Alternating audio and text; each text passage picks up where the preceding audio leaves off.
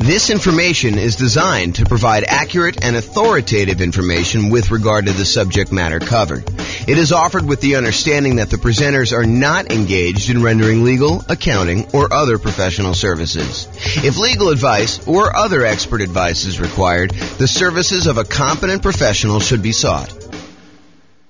Welcome to the Garland Real Estate Investing and Real Estate Financial Planning podcast.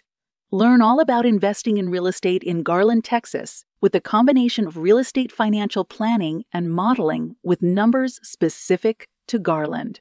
Plus, syndicated, more generalized recordings of live and pre-recorded real estate investing classes. Not all of them specific to Garland. Be sure to stay tuned after the podcast for a message from our sponsors. Well, good morning and welcome, everyone. I am your host, James Orr, and today we have another, I would say, somewhat exciting class. This is sort of the class to get you ready to get a mortgage to buy investment properties, whether that's doing it as an owner-occupant to do like the nomad strategy or house hacking, or to go out and just buy straight up non-owner occupant investment properties with 15% down with PMI, or 20% down, or 25% down, or 30% down, or whatever it is you're doing there. So today is sort of like the preparation, like the things you wish you could have known preparing to go get a mortgage. That's what we're going to cover. So number one, it is important, I think, for you to understand the qualification requirements that the lender is going to have for you way before you are actually about to get the loan. In other words, you should not do this. You should not say to your real estate agent, let's go look at properties tonight, find the property that you want the first time out accidentally, which happens all the time, and then be scrambling to figure out what you need, what you should have done 3 months ago in order to get your loan. The time to do all of this work, the time to find out, hey, what am I going to need to provide to you? What are the qualifications for this particular loan program that I'm looking to do? How does it impact me with my specific credit score? And I will tell you, we are in a state of flux. I'm recording this live on April 27th, 2023. And I believe May 1st, a whole bunch of lending changes hit the market.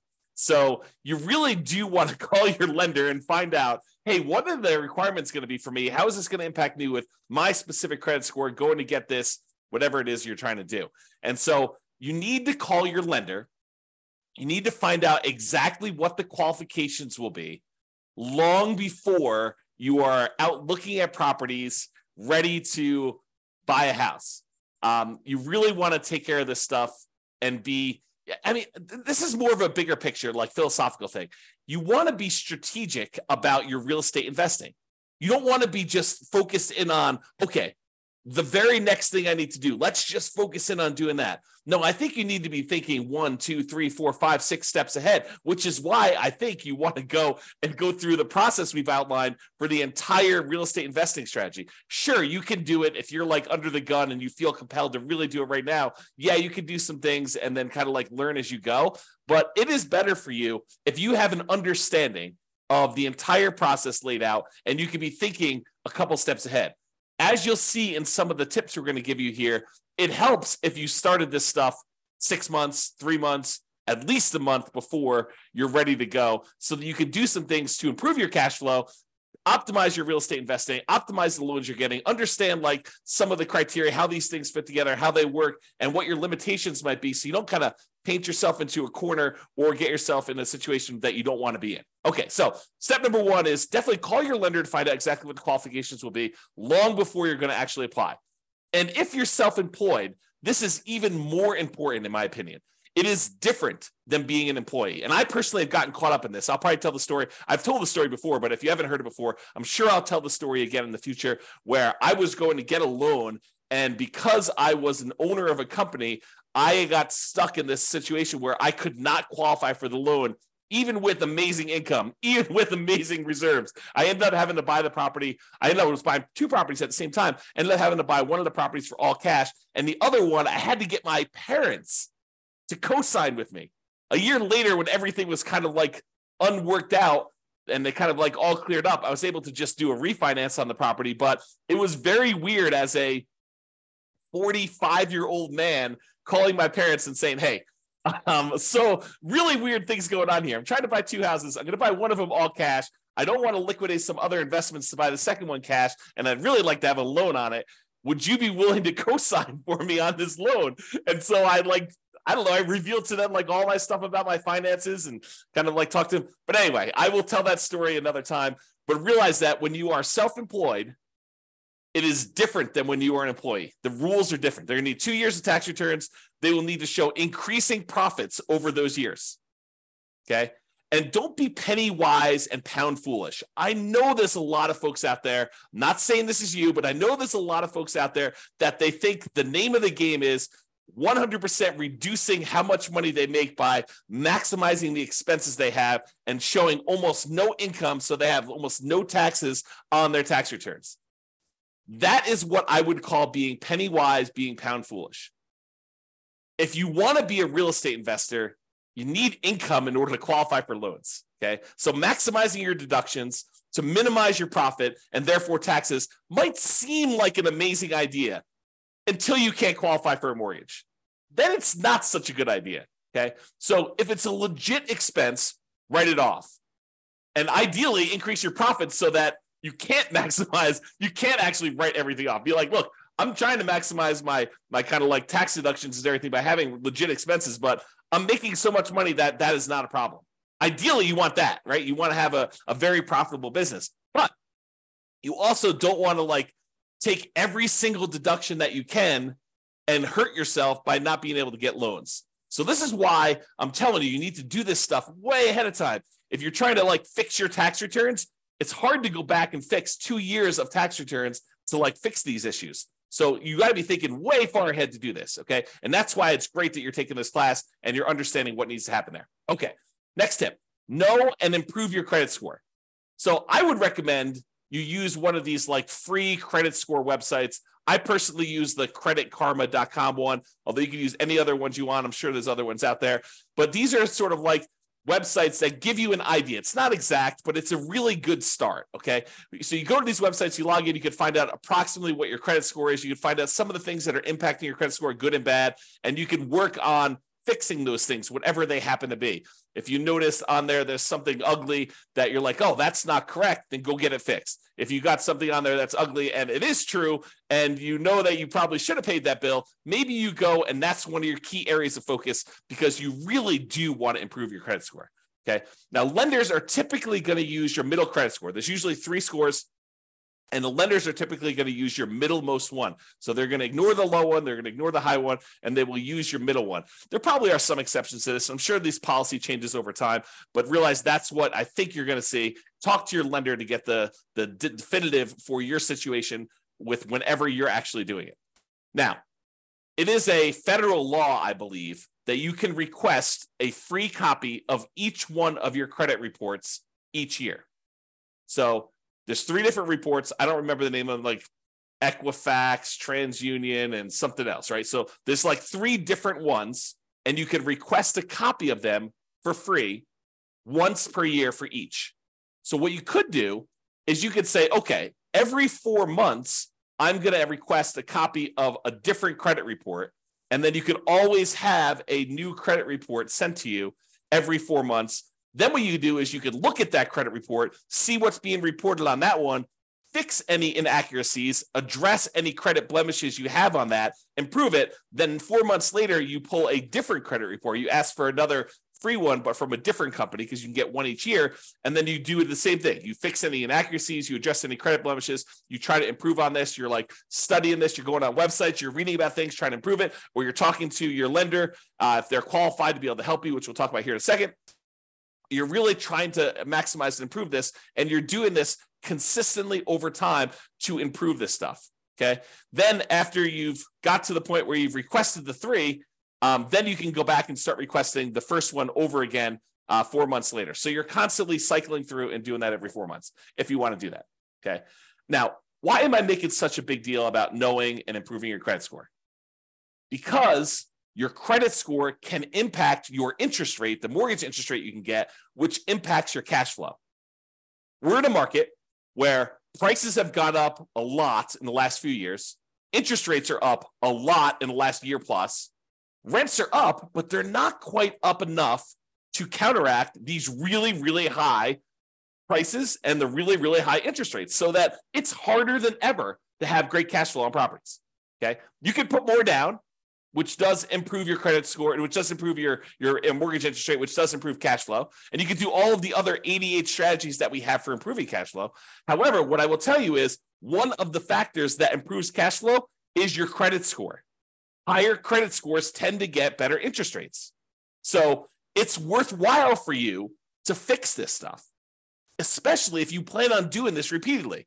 You don't want to have, something that you could fix upstream, your credit score, as an example, that is going to have an ongoing, repeated impact that is going to last for, in some cases, 30 years. You go get a mortgage interest rate in a property, and if you decide that you're not going to ever sell that property or refinance it away, that's something that sticks with you for 30 years. Now, sure, you could decide to use a strategy where you're paying that thing off early, or you're refinancing out of it, or you're selling the property and getting rid of the loan. But in some cases, when we're optimizing for achieving financial independence, we're choosing to keep loans, even if they're slightly subpar. Okay? So improve your credit score, because this can impact your mortgage interest rates, which impacts your cash flow. The time to do this is not when you're shopping for a property. Okay, you probably can move the needle a little bit while you're shopping for a property, but really you want to be thinking about this 3 months, 6 months, a year, 2 years ahead of time, so that you can get all of your stuff fixed and you can really optimize this. It's not just like a little bump, it's like the massive changes that you can make. Now, some lenders are qualified to help you improve your credit score. They know what impacts credit score. They've seen it, they've done it. They have real world knowledge, and they can assist you with this.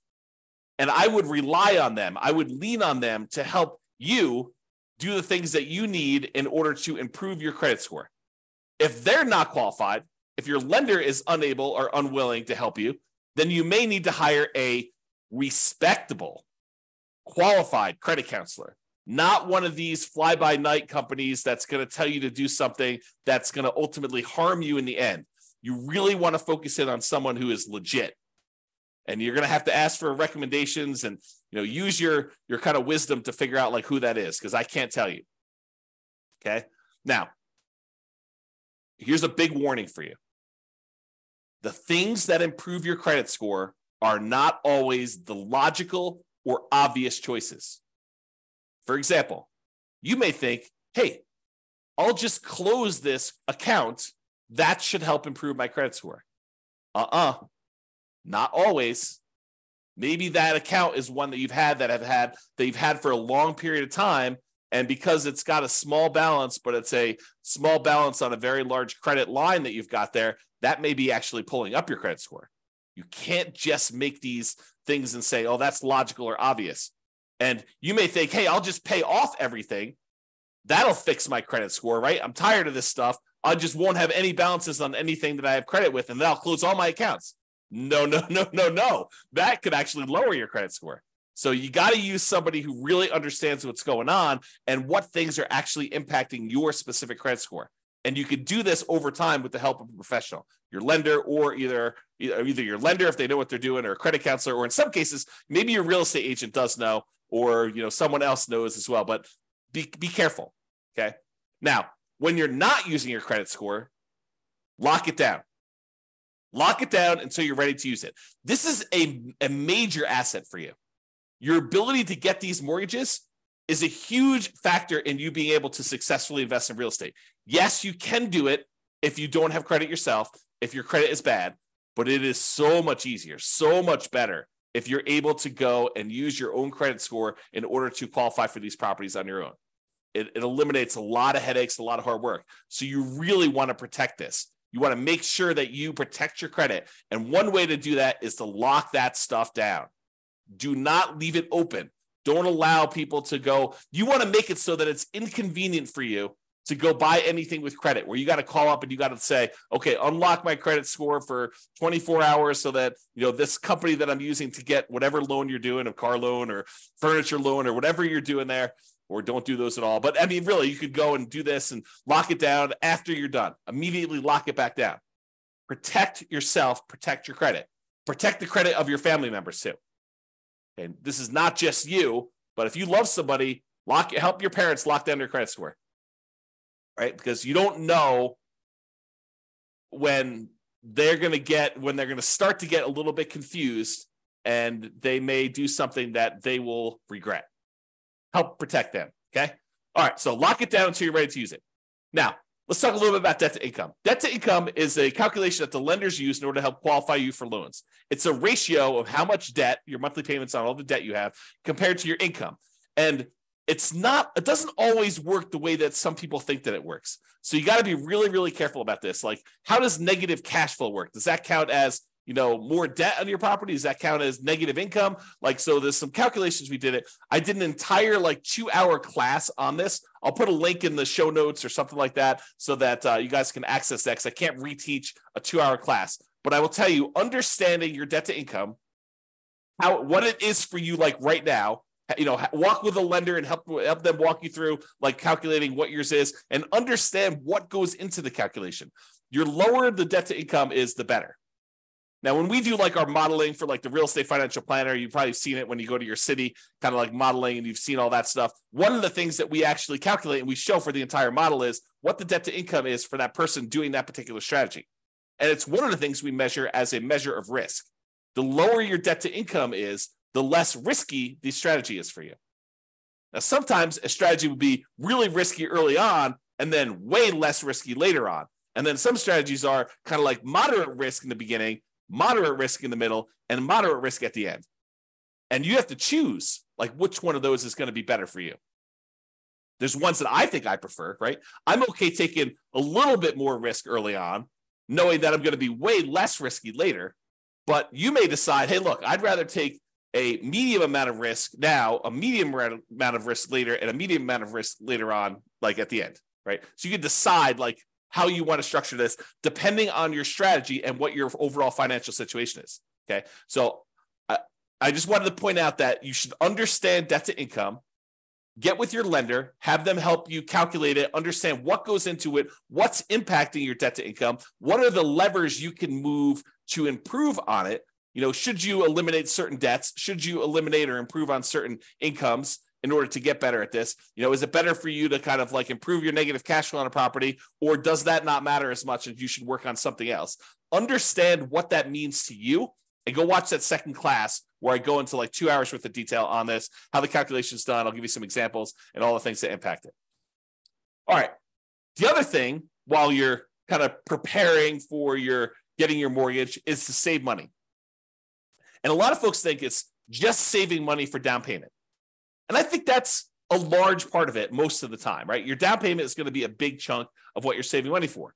And sometimes having more down payments to put more down will significantly improve your cash flow. I think there's a lot of folks obsessed about cash flow on properties, and probably for really good reason. It's not the only thing, but it is a major important thing if you're using cash flow to achieve financial independence, to focus in on cash flow when you buy rental properties, right? So I think a lot of folks are focused in on cash flow, and we tend to focus a lot on cash flow. I mean, a lot of the classes we do are about optimizing your cash flow on your rental properties, like the 88 strategies and all the different variations on that and all the different things we could do to improve cash flow. But one of the things we talk about when we talk about improving cash flow is putting more money down and the multiplied impact that can have. Sometimes it's just reducing the amount you're borrowing. You put more down, you borrow less, so your monthly payment's lower. That means your cash flow is improved. Sometimes by putting more down, we kind of pass a threshold for the lender where that actually changes and improves the interest rate. The interest rate for someone borrowing 80% loan to value is higher than someone borrowing, a 75% loan to value, putting 20% down versus putting 25% down. Your cash flow will improve because the interest rate changes from that. It's not just that you're borrowing less, it's interest rate improvement as well. So having more down payment can improve that. Not just borrowing less, but sometimes it'll also eliminate PMI. If you were going to put 15% down, but now you can actually go in and put 20% down and get rid of PMI, that's pretty significant. And we've talked a lot in the past about how, what is the return, the extra return you're getting on this extra down payment, and is it worthwhile to do that? We've done some classes recently on how to do those calculations, so go watch those as well. But while you're prepared to get your loan, you're saving money so that you have this down payment. In addition, you're saving money so that you can, at your option, if it makes sense to you, choose to prepay any private mortgage insurance.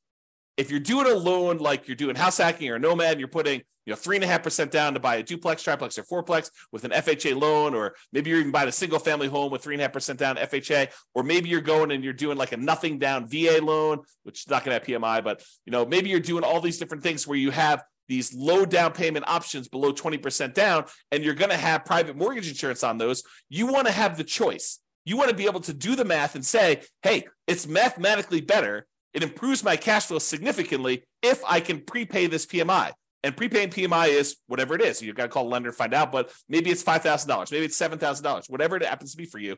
And you want to have that option. You don't want to be forced to pay monthly PMI because you don't have the choice. You didn't save enough money to do that. You want to be optimizing your cash flow by deciding whether you do this. So saving money to prepay PMI is important. Making sure you have enough money, you save the money so that you have the closing costs and you don't have to negotiate and have seller concessions, because it's not doing seller concessions by choice because it optimizes your investment, which it often does, but you want to actually have the choice of you paying closing costs yourself to improve cash flow, not raising the price and getting the seller to include some seller concessions in there. Okay, so saving money for down payment, prepaying PMI, closing costs, and maybe, as we covered in a separate class and like multiple times, is buying down your interest rate. It may make sense for you to have extra money to buy down your interest rate because that could improve your cash flow a lot. So taking that extra money to do that. And then, of course, you would not ever buy an investment property without having adequate reserves. At least 6 months, in my opinion. Now, you may decide, hey, look, I'm liquid in a whole bunch of other ways. I feel really, really comfortable only having 3 months of cash liquid reserves. That's your prerogative. It does add a considerable amount of risk, but I think at least 6 months of reserves. And I've been making some arguments lately to have 12 months of reserves. And I'll talk about that when I go over the whole reserves class. But you should be saving money and having reserves because, and I'm going to use strong language here, okay? You would be stupid to invest in real estate without having reserves, okay? You're asking for trouble.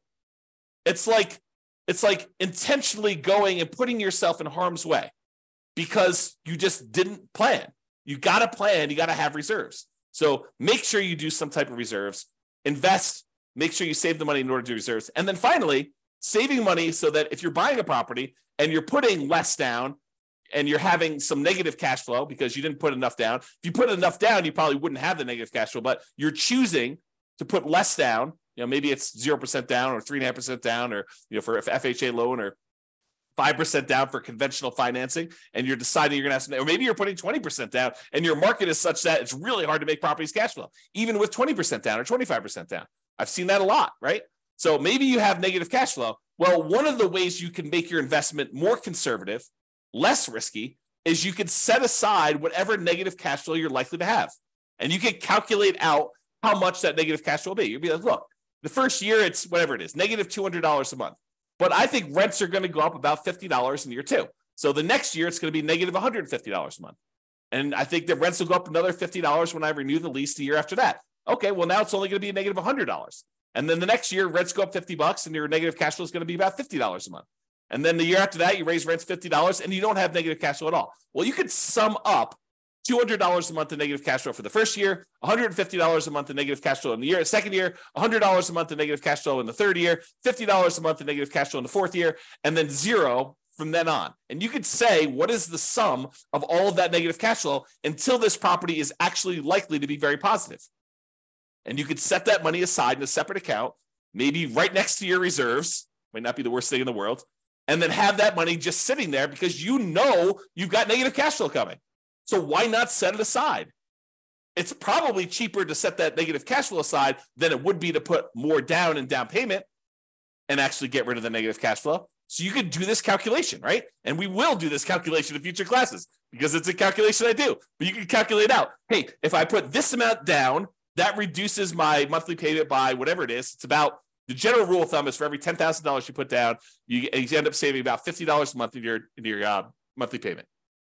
So if you set aside, $10,000 in order to reduce your monthly payment by $50, that would save you $50 a monthly payment. But if you look at your negative cash flow, you look, if I save up, $2,400 in year one, and $1,800 in year two, and $1,200 in year three, and $600 in year four. If I do my math right, that's probably around $6,000. I don't know exactly what it is. I'd have to go add them up, but just off the top of my head, it's probably about $6,000. Well, $6,000 to get rid of like your negative cash flow risk, right? It doesn't completely eliminate it, but it really reduces it when you set all the negative cash flow aside up front versus putting an extra $10,000 down just to save $50. Might be better to set that $6,000 aside for your negative cash flow. And that's what I'm talking about. Okay. All right. So saving money, down payment, prepaid PMI, closing costs, buying down your interest rate, reserves, and negative cash flow, setting aside any negative cash flow you have. All right. Let's talk about what you're likely to be requested in form of documentation from your lender in order to get the loan. They're likely to ask you for a loan application and or a personal financial statement. Okay. They're usually going to ask you for a color copy of your ID, some type of state-issued ID, any recent W-2 and pay stubs, any proof of any other sources of income you're getting as well. So if you're getting some type of income from a side hustle or whatever, they will likely ask you for that as well. The last 2 years of tax returns. So start early, make sure they're done good, done right, done correctly, and that you're optimizing for not just saving everything on your taxes, but being able to get a loan. Last 2 years tax returns, they're going to look at those. All your bank, your investment, your IRA account statements, usually about 3 months worth. Could be 1 month, could be 3 months, but usually I'd save about 3 months worth knowing that that's coming here. They also want to see documentation of where you're getting the down payment from. You can't just borrow the down payment from mom and dad. You have to document where that's coming from. Documentation of any large deposits in your account. If you got a lump sum from something, they're going to want to know about that. And then on each one of your properties, any of the leases, proof of insurance, any HOA documentation for the HOA and payments related to that, mortgage statements for all the properties you own. And then if you closed on any properties recently, they're going to want to see the HUD-1 or settlement statements for all the recent purchases. So that's a good general list of what you might expect to see a lender request from you. So now why don't you start putting it together in a nice, easy to find, organized place so that when the lender requests it, it's all in one spot, which is what I'm going to talk about next. And I will point out one other thing about the list of documents, that your lender may have additional requests. They may have less requests. But if they have additional requests, you have two choices. You can get all worked up and upset over it. Oh, why do they need this, and complain and everything like that? You can just say in advance, hey, I know that they're going to request other stuff. I'm just prepared. I'm going to just give them what they need because they're my quote partner in this. They're willing to loan me 100% of the purchase price, 95% of the purchase price, 80% of the purchase price, 75% of the purchase price. They're coming to the table with a large chunk of money to help you acquire these assets, to help you acquire these real estate investments. They're a financial partner for you. And your financial partner says, hey, I need a copy of your cable bill. And you're like, why do you need a copy of my cable bill? Or you could just say, sure, partner, I'll show you my cable bill. No worries. Here you go. Whatever you need to see. All right. Organize your files. So you're going to need this stuff.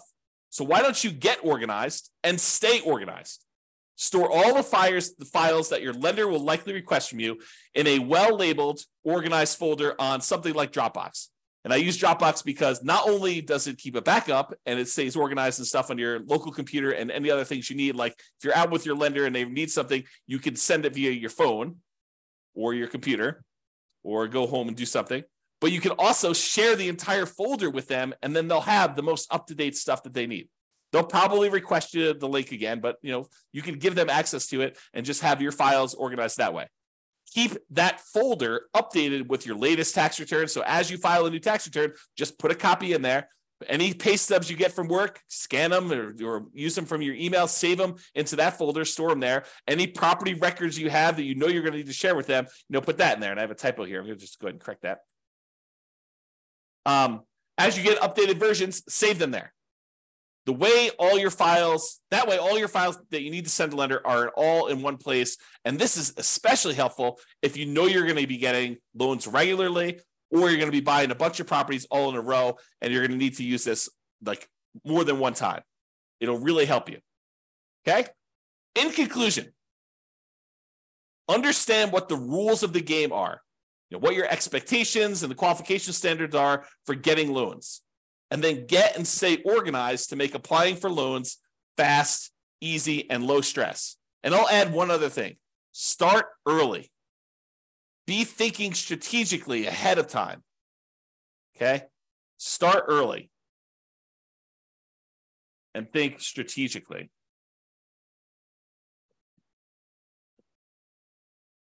Okay? That's all I got for you. This has been James Orr. Hope you enjoyed this class. I definitely enjoyed it. And we will talk to you at the next class.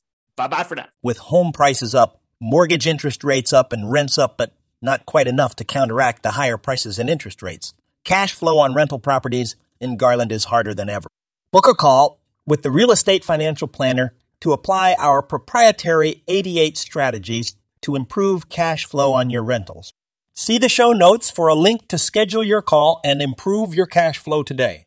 If you're a real estate agent, lender, or professional in Garland that wants to help our real estate investor listeners, consider reaching out to learn about collaboration opportunities with this podcast. We'd love to add more value to our listeners by having you assist our investors buy, sell, and finance their real estate investments. See the show notes to schedule a call to discuss collaboration opportunities.